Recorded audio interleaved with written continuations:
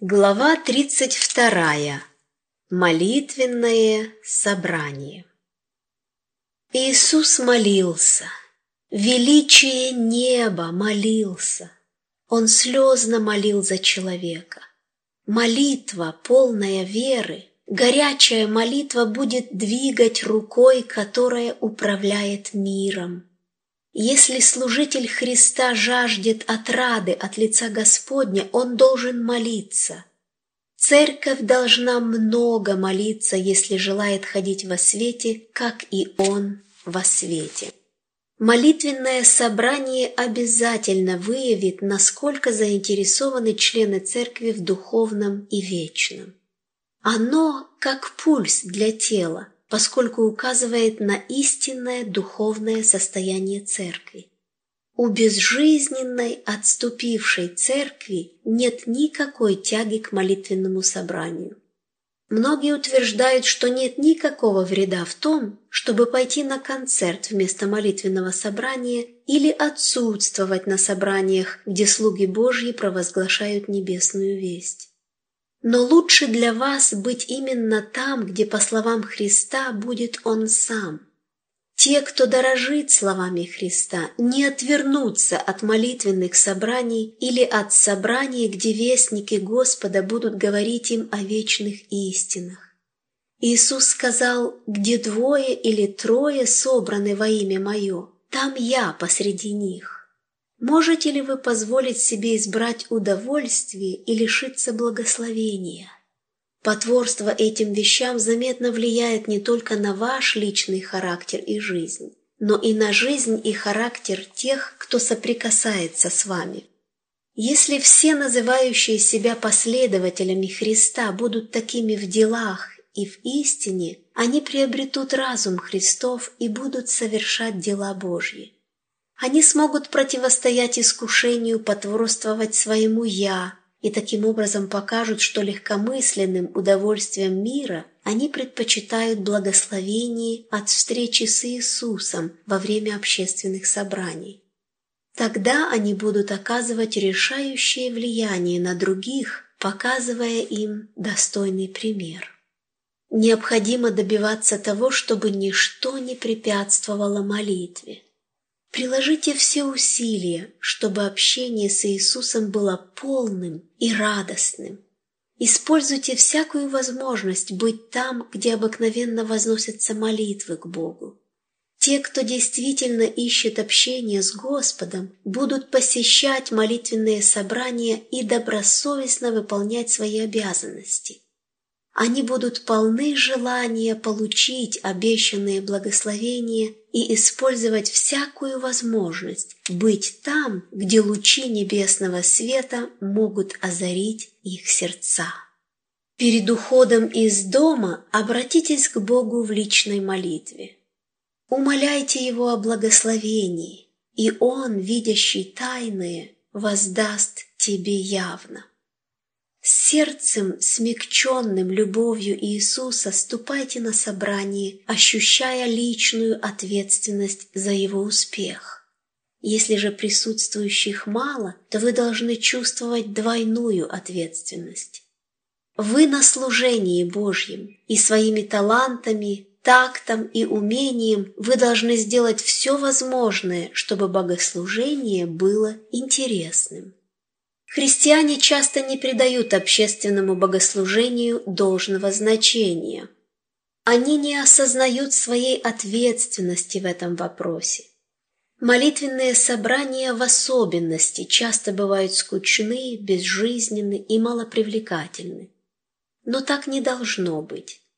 Даже если немногие любят час молитвы, его можно сделать полезным и интересным. Иисус присутствует не только в больших собраниях.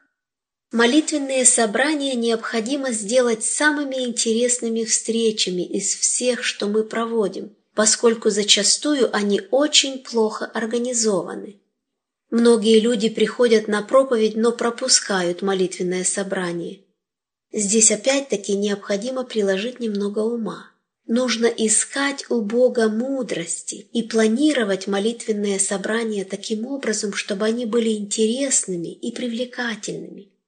Люди алчут хлеба жизни. Если они найдут его на молитвенном собрании, то пойдут туда за духовным хлебом. Свидетельство.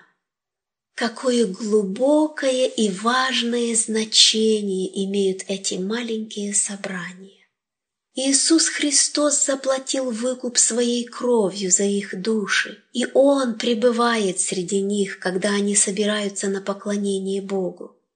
Величие неба отождествляет свои интересы с верующими, какими бы скромными ни были условия, в которых они собираются.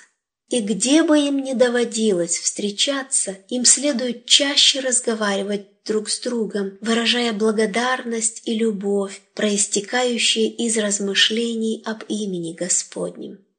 Таким образом будет прославлен Господь, внимающий и слушающий, и собрание это, посвященное личным свидетельствам, будет считаться наиболее ценным из всех собраний. Господь показал мне, что соблюдающие субботу должны уделить серьезное внимание содержанию своих собраний и постараться сделать их интересными. Необходимо проявлять очень большую заинтересованность в этом направлении. Каждый из нас должен иметь желание сказать что-то для Господа, ибо блаженны те, кто так поступает. О тех, кто не оставляют собрания своего, но часто беседуют друг с другом, пишется памятная книга. Остаток должен побеждать кровью Агнца и словом свидетельства своего. Некоторые братья рассчитывают победить только кровью Агнца, не прилагая со своей стороны никаких усилий. Я видела, что Бог был милостив к нам, наделив нас даром речи. Он дал нам язык, и мы ответственны перед Ним за его использование. Нам следует прославлять Бога своими устами, говорить во славу истины, возвещать о Его безграничной милости и побеждать словом нашего свидетельства посредством крови Агнца. Молитва и общественное богослужение должны стать временем особого вспоможения и ободрения. Каждый должен почитать за честь принять участие в богослужении. Пусть у каждого, кто носит имя Христа, будет что сказать на общественном богослужении. Свидетельства должны быть краткими и поучительными. Ничто так не убивает молитвенный дух, как свидетельство продолжительностью в 20-30 минут. Подобное свидетельство способно погубить духовную атмосферу собрания. Я боюсь, что некоторые из нас не рассказывают Богу о своих несчастьях в тайной молитве, откладывая все до молитвенного собрания, на котором молятся сразу за несколько прошедших дней. Таких людей можно назвать убийцами молитвенных собраний. Они не излучают света и никого не назидают. Их холодные, безжизненные молитвы и длинные исповеди бросают тень на все собрание. Все радуются, когда эти люди наконец заканчивают молитву, и почти невозможно бывает избавиться от холода и тьмы, которую их молитвы и призывы приносят в собрании. Я получила свет о том, что наши собрания должны быть духовными и социально направленными, но не слишком длинными. Холодность, гордыню, тщеславие и страх перед человеком следует оставить дома. Не нужно приносить с собой на собрание мелкие затруднения и предрассудки. В сердцах братьев и сестер, которые встречаются для получения отрады и духовной энергии, благодаря слиянию своих светильников, должны царить простота, кротость, доверие и любовь, ибо они – единая семья. Многие молитвы и свидетельства лишены Духа Божьего, как сухая губка влаги, ибо Христос не пребывает в сердце. Это делает молитвенное собрание холодным и безжизненным, и неудивительно, что дети страшатся таких служений. Не привносите скуку и дух недовольства в молитвенные собрания. Не нужно обмениваться мнениями, какую из припасенных печальных историй стоит рассказать. Не лучше ли взять более жизнерадостный тон?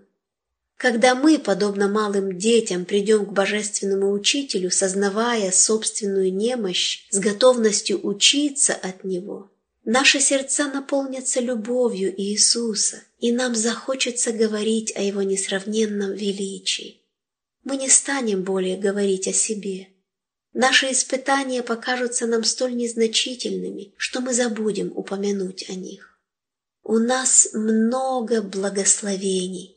Давайте взращивать в себе дух благодарности и говорить о Божьей благости.